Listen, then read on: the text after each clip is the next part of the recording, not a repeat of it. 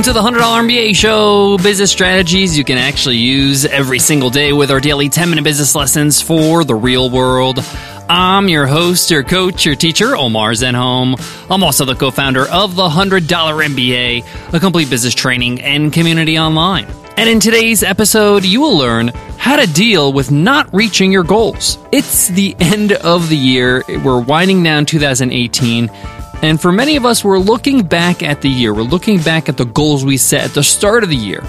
And for some of us, we're going to notice that, hey, we didn't reach all our goals. This is particularly painful when you're growing a new business because you're working your butt off. And it can be somewhat disappointing and even depressing if you realize, hey, I didn't hit the mark. I didn't hit the goals that I set out for myself at the start of the year. And you can easily start to really get into a funk, a state you just don't want to be in, where you lose enthusiasm for your business and your entrepreneurial journey. So in today's episode, we're going to focus on how to deal with the fact that you didn't reach your goals. This is bound to happen. And that's because it's quite common for us to set ambitious goals and not reach them. There's nothing wrong with setting ambitious goals. You should stretch yourself. But how do you evaluate that failure? How do you learn from it? How do you actually get something positive out of this situation so you can improve upon your business and take on the next year with a little bit more wisdom, a little bit more insight, and a little bit more clarity on what works and what doesn't for you and your business? If you're listening to this and this resonates with you, hey, you got a bunch of goals that you know you didn't hit, whether they are sales targets, leads, the number of customers you have, the traffic you're getting to your website, whatever it is, today you're going to learn how you can take this negative and turn it into a positive. We got a lot to cover, so let's get into it. Let's get down to business.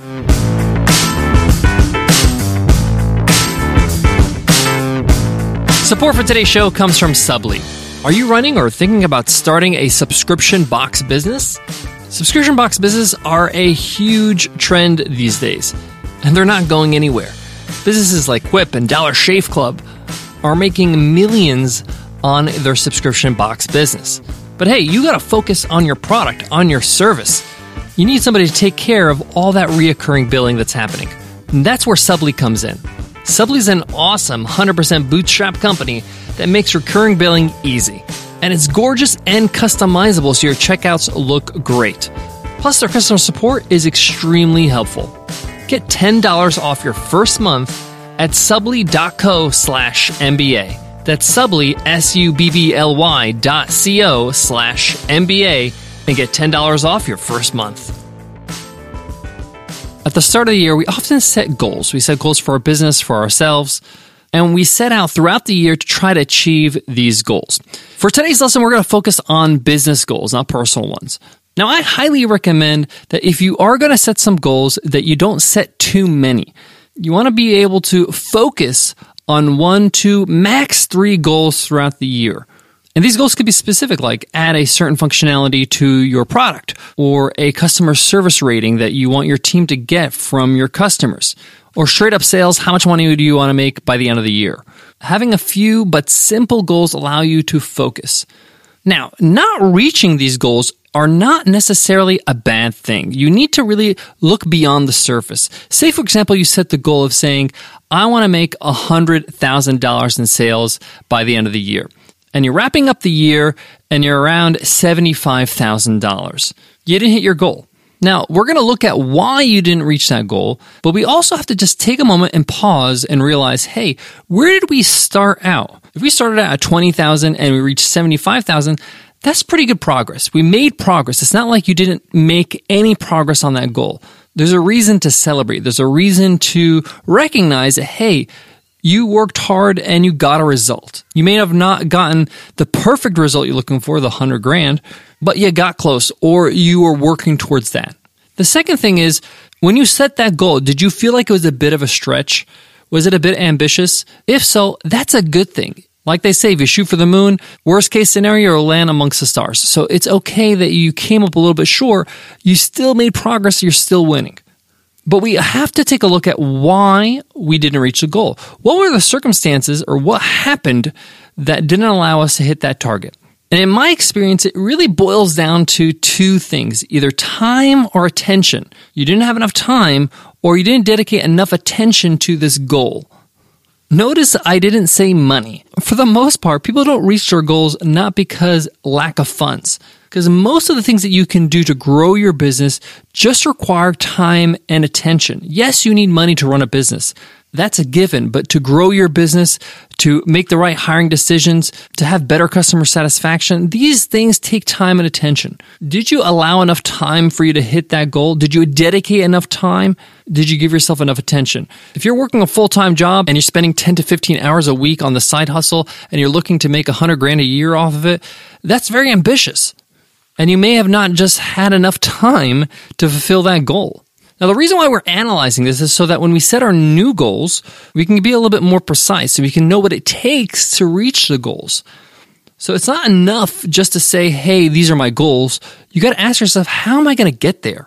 What's the game plan? What's the action plan for me to actually get to that goal, to reach those goals? Let me give you a real example. Our company, Webinar Ninja, our software company, we had the goal to reach 95% customer satisfaction. Overall customer satisfaction. That means every time we close a customer service ticket, our customers would get an email to rate their experience. And the way our system rates it is with emojis. It's like awesome, great. Awesome is like a smiley face with star eyes. Great is a smiley face. Satisfactory is like a face with just a straight mouth, right? Just a serious face. Not good is a frowny. And really bad is an angry face, right? So when they reply to that email and just click one of those choices, so for us, happy customers is a smiley face or a starry-eyed smiley face. So our goal was to have 95% of all the ratings to be either of those two. They're super happy with their service. And we dedicated a lot of time and money to get there. We knew that this is a big goal. We knew that we had to take it in stages, and we knew we were, a bit far off that. But we knew it would really help our company if we hit this target.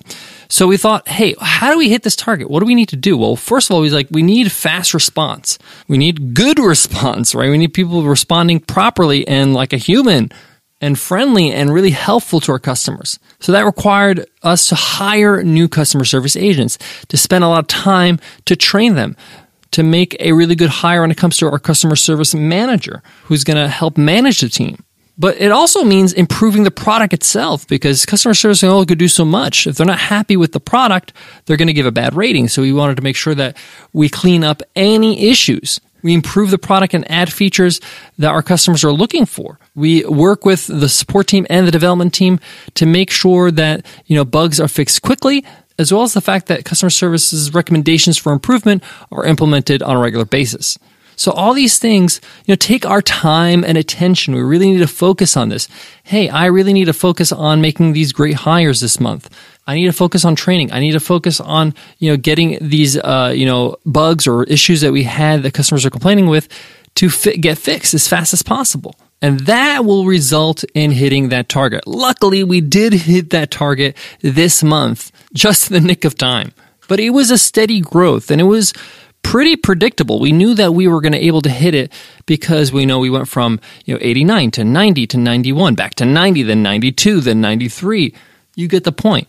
And we would see the effects of the efforts and the time and attention that we were putting into it. So when you look at the goals that you haven't hit, analyze why. What was your game plan?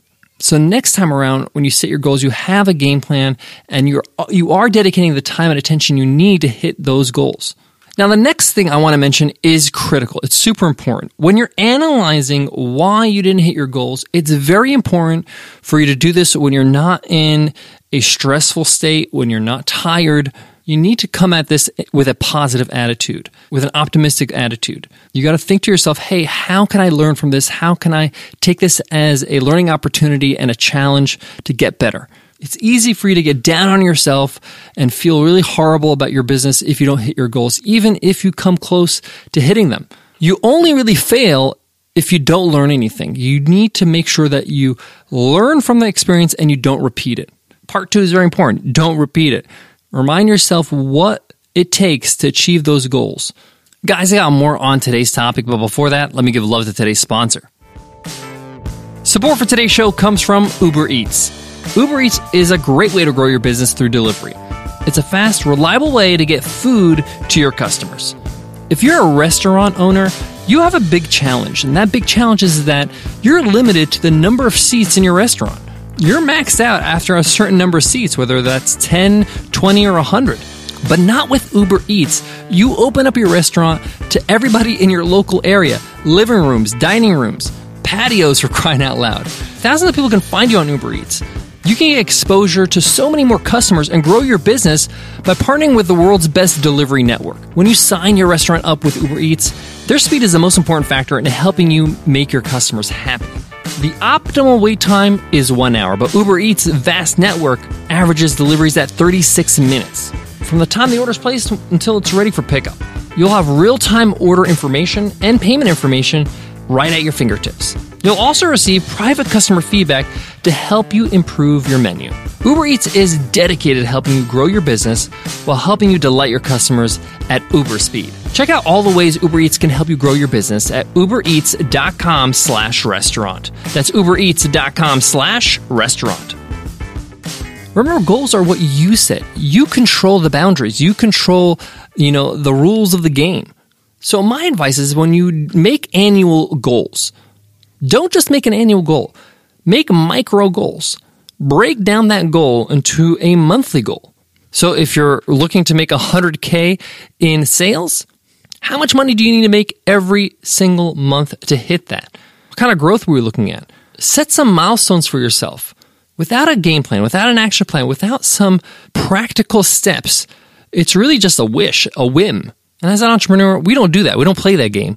We play the game of results, right? We play the game of, I do this, I get that. So if you haven't hit your goals this year, not all is lost. Learn from why you didn't hit those goals. Take a look, take an honest look with yourself. You don't have to share this with the world. You could just have a conversation with yourself and take those learnings and apply them to your new goals.